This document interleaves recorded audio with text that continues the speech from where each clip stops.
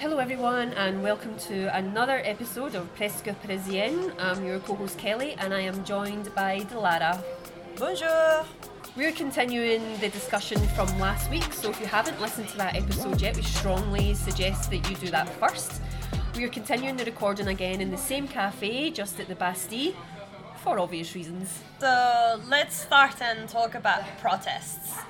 We actually wanted to start this topic by talking about our own experiences with protests to set the scene. Well, on my end, I got highly politicized in my mid-20s when I was back in Turkey, and I guess my most face-to-face experience with the police and protests was back there during Gezi Park protests. I got sprayed by, I don't know what you call these in English, like high-pressure water tanks. They use them to separate protesters. I got tear gassed. I even collected capsules for evidence, as if that was gonna make a change. But oh well. I'm not sure if it's safe for me to say this, but I even built barricades and stuff.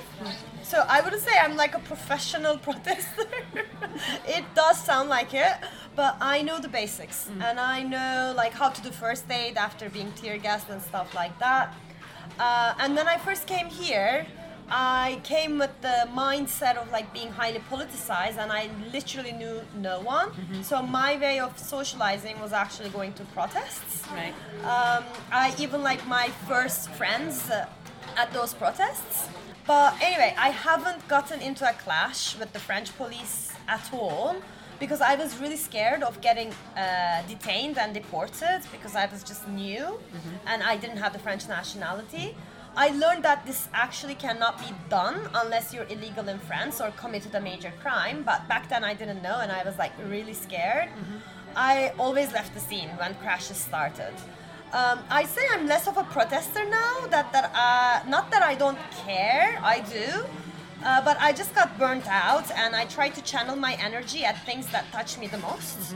I know it sounds horrible, but I have to prioritize causes. You have to pick your battles, right? Yeah. So yeah, those are my experiences with protests. How about you, Kelly? So I want to say that I did take part in the National Strike Day back in March this year, but I have never gone out and protested in Paris. I have been affected by the protest, obviously, like hundreds of other people.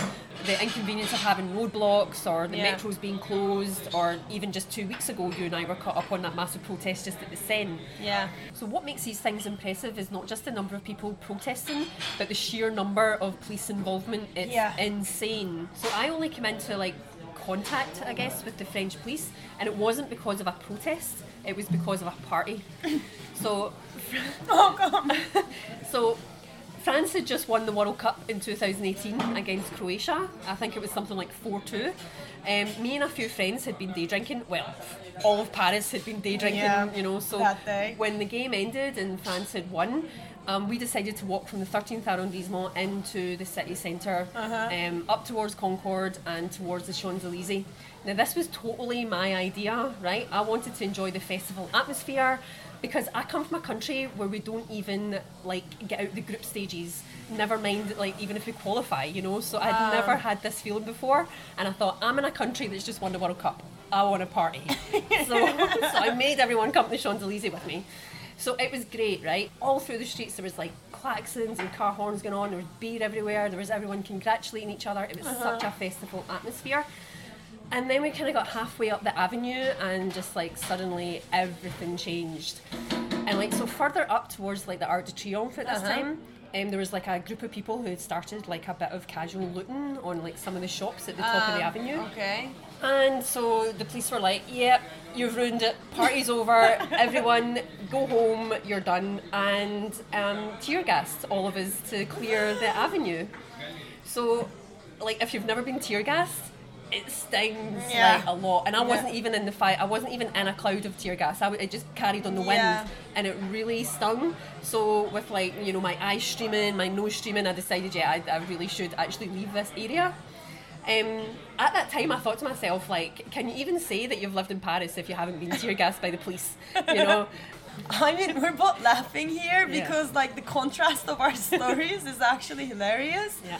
Although when you come to think about it, being tear gas by the police shouldn't be a stereotype attached to Paris. Exactly. But unfortunately, it's the case. Yes, that's it, exactly. So we are going to go on and talk about some truly horrible instances of police brutality that have left people maimed, blind, or led to some deaths. Yeah.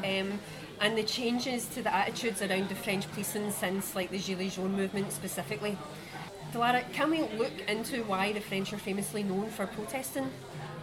Yeah, so to give a very, very quick historical context, the rioting for rights or freedom in France goes back all the way to the 13th century, to the first revolution of Paris, led by Etienne Marcel. And then the actual revolution of 1789 that we all know about. It was a bloody revolution, and on 14th of July was when the Bastille prison was demolished. This prison was very unusual, actually. The king could imprison subjects here with mere royal missive and did not need to rely on a judge to intervene. So Right, he would just say, you go to prison, boom. They Wow, would just go okay. to Bastille. So this Bastille prison represented both like royal power and the people's glaring inability to freely express their thoughts. Okay. Consequently, its demolishment carried great symbolism. So 14th of July here in France is celebrated every year as Bastille Day, like a day for celebration of the foundation of the Republic. Yeah. So that's the historical context, right? And if we want to look into like why the French are famously known for protesting and the roots to it, I found a really good source on this. We'll put in the show notes. It's from Professor of Modern History, Robert Gildea, and he explains this foundation really well. So the Declaration of Rights of Men after the Revolution, it wasn't the rights of women, unfortunately that was the case. This declaration really set the blueprint for the French Constitution. Back then, this declaration said that when the government violates the rights of people, insurrection is for the people and each part of the people the most sacred of rights and the most indispensable of duties. Wow, right, okay. So this was a part of the Declaration of Rights, but it never became the part of the Constitution. Okay. Although like insurrection, I didn't know what that meant. It means like rebelling on the streets. So after the monarchy was overthrown, the First Republic failed. Then there was the Empire, then multiple republics were set up. On the current day, we're on the Fifth Republic. And one of the reasons of this instability is rooted all the way back to this right and duty of citizens of France to remind the government that they're actually on probation. Okay. They are chosen by the people, for the people, and they don't hold the power. The people do. It's called the sovereignty of people. Sovereignty. Exactly. This concept used to exist very strongly in Turkey as well. Unfortunately, it's not the case anymore. And it also exists in the US. However, my impression is it's much stronger here in France. Now, does everyone think like that? No, not really. There are even monarchists. They unfortunately exist even in this current day. And they don't think like this, okay. But when you see even the right wing who's out there strongly protesting for their own values, they protested really heavily back in 2013 against, for example, gay marriage, LGBT marriage rights, and because it was Mariage pour tous, so their union, their group was called Manif pour tous. Okay. So even when the right wing does this, you do see that there's a strong protesting culture here, and the roots goes all the way back to the strong belief of we ended regimes before, we can do it again. It's a lot of like history to take in, like for where all this came from. But ultimately, you know, what you said is like the people hold the power. Whether someone's protesting for one side or the other, you know, there's the right for everyone to go out and no matter what side you fall on. But yeah, that's like the long historical context behind it. Should we move into like modern history of protests? Like maybe we can talk about the yellow vest, Gilets jaunes. Sure. The Gilets jaunes. The whole world knows about the Gilets jaunes. This movement kicked off. It began in the 17th of November 2018. Yeah, it's been that long. I know, like we've had we've had COVID since then. It feels like 2018 was a long time ago now, you know? So this movement was initially motivated by the rising in crude oil and fuel prices, high costs of living and economic inequality. The movement had argued that higher taxes in France were like falling on the working and middle classes, but specifically in rural and peri-urban areas. The protesters called for like lower fuel taxes, reintroduction of the solidarity tax on wealth, and a minimum wage increase as well. Mm-hmm. The reason why they were called the Gilets jaunes or the yellow vests is actually it's symbolic of the drivers who were involved in this initial movement. Yeah. Because it's mandatory to have one of those high-vis yellow vests in your cabin or in your truck for like emergencies, and it's been that way since 2008. Mm-hmm. So it's very symbolic of where the grassroots of where this movement was coming from.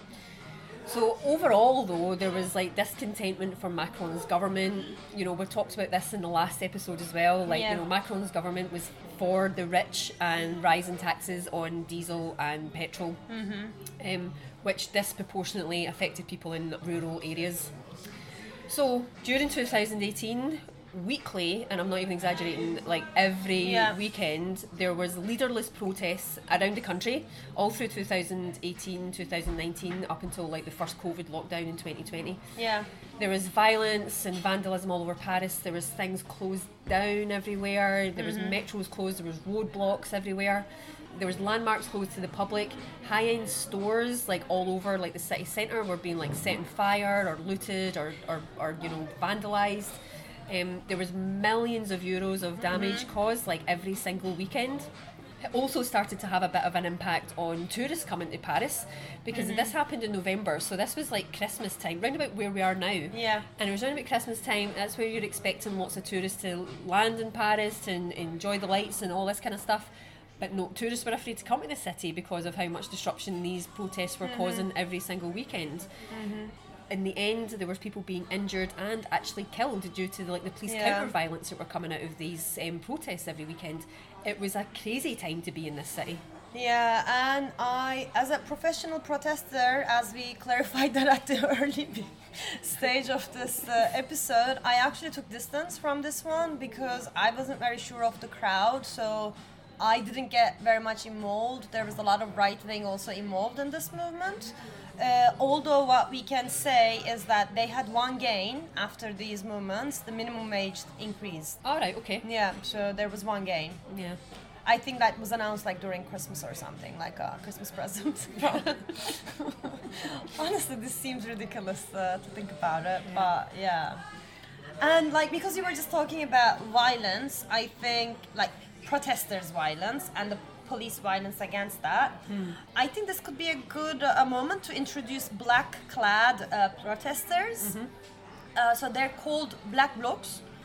They made a name for themselves for destroying public property, as well as stores like McDonald's or banks for their anti-capitalist and anti-globalization statement.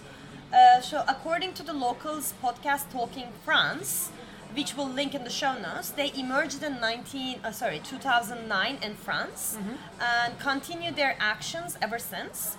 It's easy to identify them. They're always dressed in black, covering their faces with masks, and they stay anonymous. They join the protests, go all the way up to the front to clash with the police. They attack, burn down places, attack the police, and then they disperse into the crowds. Okay. So some protests actually do not like the Black Cat to join their protests, as the Black-Clad's actions take the spotlight in the media as vandals. As someone who goes to protests quite frequently, I can confirm they exist. You can spot them pretty easily by their outfit. That being said, not every destructive action in a protest is organized by the Black-Clad. Of course not. Of course not. There are factions there that would go out and, you know, like as I said at the top of the episode, we were partying when the World Cup won, you know, and those were just some random guys that had started like some vandalism. So like, yes, of course you can't just say that like one group of people is associated with all of the violence that happens during these protests. It's crazy. Now, obviously, if you're part of the Black Clads, you're going to be in some serious trouble if you're caught. However, this did make me think about your comment earlier about being worried about getting deported for clashing with the police when you first came here. There are also some foreigners here who are kind of scared of attending protests, and we're going to quote the Locals podcast Talking France again here, because they explain the rules around this quite well in one of their episodes. Deportation is if you're a legal foreigner in France with your paperwork and all, and if you've committed a serious crime or overstayed your visa, then you receive a form obligation to leave French territory. And then you have like 30 days notice, and in this period you can actually contest that order. Whereas expulsion is when you are a foreign national who's in France illegally and you're being like a public threat to like social order, so this like applies to terrorism, etc. So attending legally approved protests in France is not a crime. Yeah, thanks for clarifying that actually. That was indeed a good episode to get that information from. And I think people are confused because some protests have been banned recently, and there's been a lot of back and forth on this in terms of like government's communication. The final decision is that if your local authorities have approved the protest, it's a legal one. Protest organizers now make a statement when it's an approved protest, so you don't need to worry about attending those if you are thinking of going to a protest. There's also these types of protests that happen regularly in France due to police discrimination and violence against multiracial individuals, especially the youth in the suburbs. In this part, we'll be talking about police violence, so feel free to skip a few minutes if you're triggered. I think we can have a deeper dive on these cases when we talk about immigration or racism. However, I want to mention a few because everyone is aware of these like car burning protests, like the one in 2005. It started in Clichy-sous-Bois when 2 teenagers died from electrocution as they tried to hide from the police inside an electrical substation. So people obviously reacted to that. It lasted 3 weeks with about 8,000 vehicles being burnt. And in 2009, again, after the death of a young Algerian man, Mohamed Ben Mouna, in police custody, again in 2016, Adam Traoré died in police custody, and his family, especially his sister, is still fighting for justice. In 2017, a young man in Aulnay-sous-Bois was sexually abused during custody, and the police was actually charged for this one. And in 2020, Cédric Choualia died during a traffic control, almost like George Floyd, and 1 month after him actually, because of the chokehold technique, which is a very controversial technique worldwide. And this was also the case for Adama Traoré. I'm pretty sure I'm pronouncing his name wrong, but I wanted to pay tribute to these people. And very recently, Nahel N, a 17-year-old suburban boy who was shot by the police during traffic control, and the police officer who shot him has just been released a few weeks ago. And there was a fundraising campaign for the police officer, so he got released and is gonna get like a big amount of euros for support, organized by a right-wing politician. Nahal was just the latest of 16 police shootings at traffic stops over the last 18 months.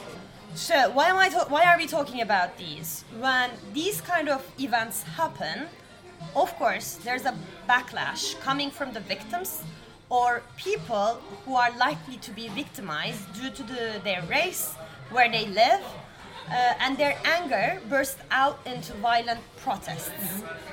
Do we support violent protests? No, but we understand the roots of the reasons of why, where they come from. And if you folks are interested in learning more about like the suburban life, where these kind of events are happening, I highly recommend you to watch Les Misérables, a movie made by Laj Lee in 2019, to understand the roots of suburban and multiracial protests happening in France. And another amazing movie, which is very well known, La Haine, Hatred, that is based on the murder of Makome Mbobole in 1993 in police custody. The movie was made in 1995 by Matthew Kosovitz. It's pretty old, but very, very relevant, still very relevant. These police tactics that you've just described, which have led to these horrible things happening in the suburbs to these young men. So it was 2019, after the Gilets Jaunes movement, that Emmanuel Macron would not really allow the use of the word repression or police violence when he was like addressing the country in a speech. He was saying that these words were not acceptable under like this state of law. When actually the rest of the EU and sections of the UN can look in and actually see, there might actually be a problem here. Yeah.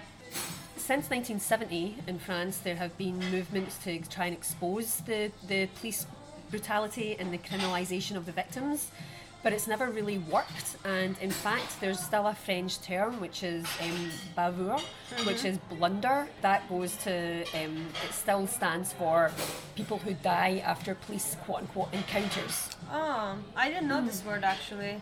Bavure, okay.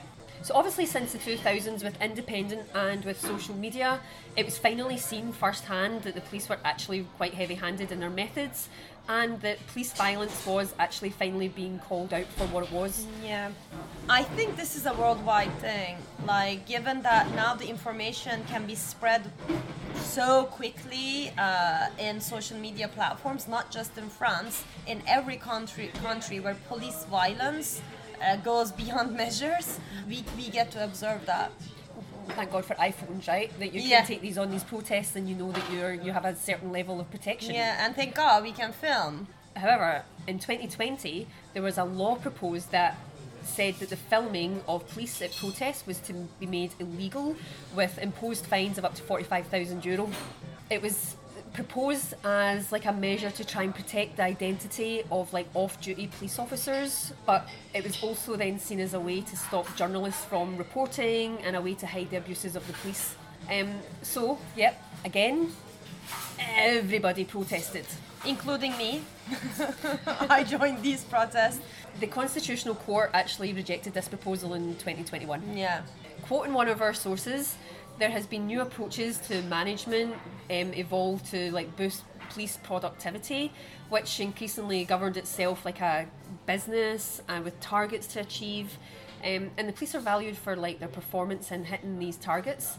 And it seems that the easiest way to do this is to make arrests for drug possession, irregular identity papers, which means the targeting of like ethnic minorities and the working classes and young people. Seriously, are we in a video game or something? How can you set these targets for law enforcement? Obviously, they're gonna go towards the easiest targets to achieve their goals. So I just want to say something here, like these are guys just trying to do their job for the most part. I can't sit here and criticise every single member of the police force in France. These are guys just trying to get on with their job. It's not an easy job. There is police brutality, yes, there are things that go wrong, but for the most part, I would hope that these are just guys trying to earn a wage and just do what they have to do. And actually, like, remember I mentioned the movie Hatred, La Haine? So it really talks about that cycle of, to begin with, in these kind of neighborhoods, let's talk about the economically low income suburban neighborhoods. You grow up in those neighborhoods hating the system and more hating the police. And then what happens if a police officer who's just gone out of the academy and he's sent to the suburban areas, he's gonna go into these like crowds who already hate them and they're gonna learn hating them. So the movie is really talking about hatred feeds into hatred and it becomes that cycle. Absolutely. I think my partner mentioned this, I should have looked into this, but there was this program set into place back in the 90s where actually youth groups would be educated within these areas so that they can join the law enforcement system, so that they can help their own neighborhoods to make it secure and to help it develop. And then it got removed. Wow, okay. So it's really like there are systems, I'm pretty sure, that can be thought about. This is not we are not working, we're not politicians, we don't know. Yeah. But I'm pretty sure there are systems that can be found to help this overall cycle to end. Yeah. But what they're doing with this target, I don't think is the right way to do it. I agree with you. It's Yeah. not the right way to do it. You can't run it as a bureaucracy like that because it's not a business. It's not a Yeah. private business to be having KPIs and performance I reviews. was just gonna say KPIs. Yeah, exactly. But then again, I don't have a full understanding how this works. Obviously, there's budget constraints. There's decisions being made in the government that I am not even qualified to even talk about. You know? Macron's current government puts a big budget in law enforcement, so yeah. I don't know where that goes. Yeah, but I imagine since like the terrorist attacks in 2015, Yeah. obviously there was like a heightened police presence in the whole city after Yeah. that happened. When I first got here as well, I was I arrived in 2017, and the thing that struck me the most about the police presence in Paris is how armed they are. Yeah, and it's very scary. It is scary, and like you're looking at these young men who are like in their early mid 20s, and they're carrying like automatic weapons, and they're wandering around in groups, and you think, is this supposed to make me feel safe? Because I would really rather just avoid them, to be fair. How heavily armed they are, and like how they patrol the streets and things is extremely intimidating. And obviously there was a need for that in the heightened, you know, the heightened anxiety after 2015. Yeah, well, it's also like you were just talking about these heavy presence of police on the streets, and then we went into France into a state of emergency, and actually the Minister of Justice, she's this amazing woman. She resigned after that because it was being used for racial profiling. Right. So the police control existed, but they were, by her understanding, so I'm quoting her, they were only profiling when they said they saw Arabs, for yeah. example. Yeah. And I'll try to find the source where I read this and put it in the show notes. It actually mentioned when the drop on tourists arriving in Paris actually happened after the terrorist attack, so not the protests. So indeed, these strikes and protests that we're talking about, do they reduce tourists coming into France who are worried? Yes, but the actual impact was after the terrorist attacks. Right. But yeah, this has been a heavy topic.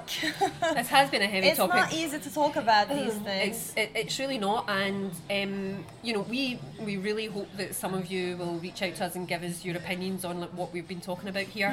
Shall we end it there and give a quote? Yeah, so the quote is from 68 Revolution's slogans. I looked into many. That's your favourite revolution, Yes, right? my favorite revolt.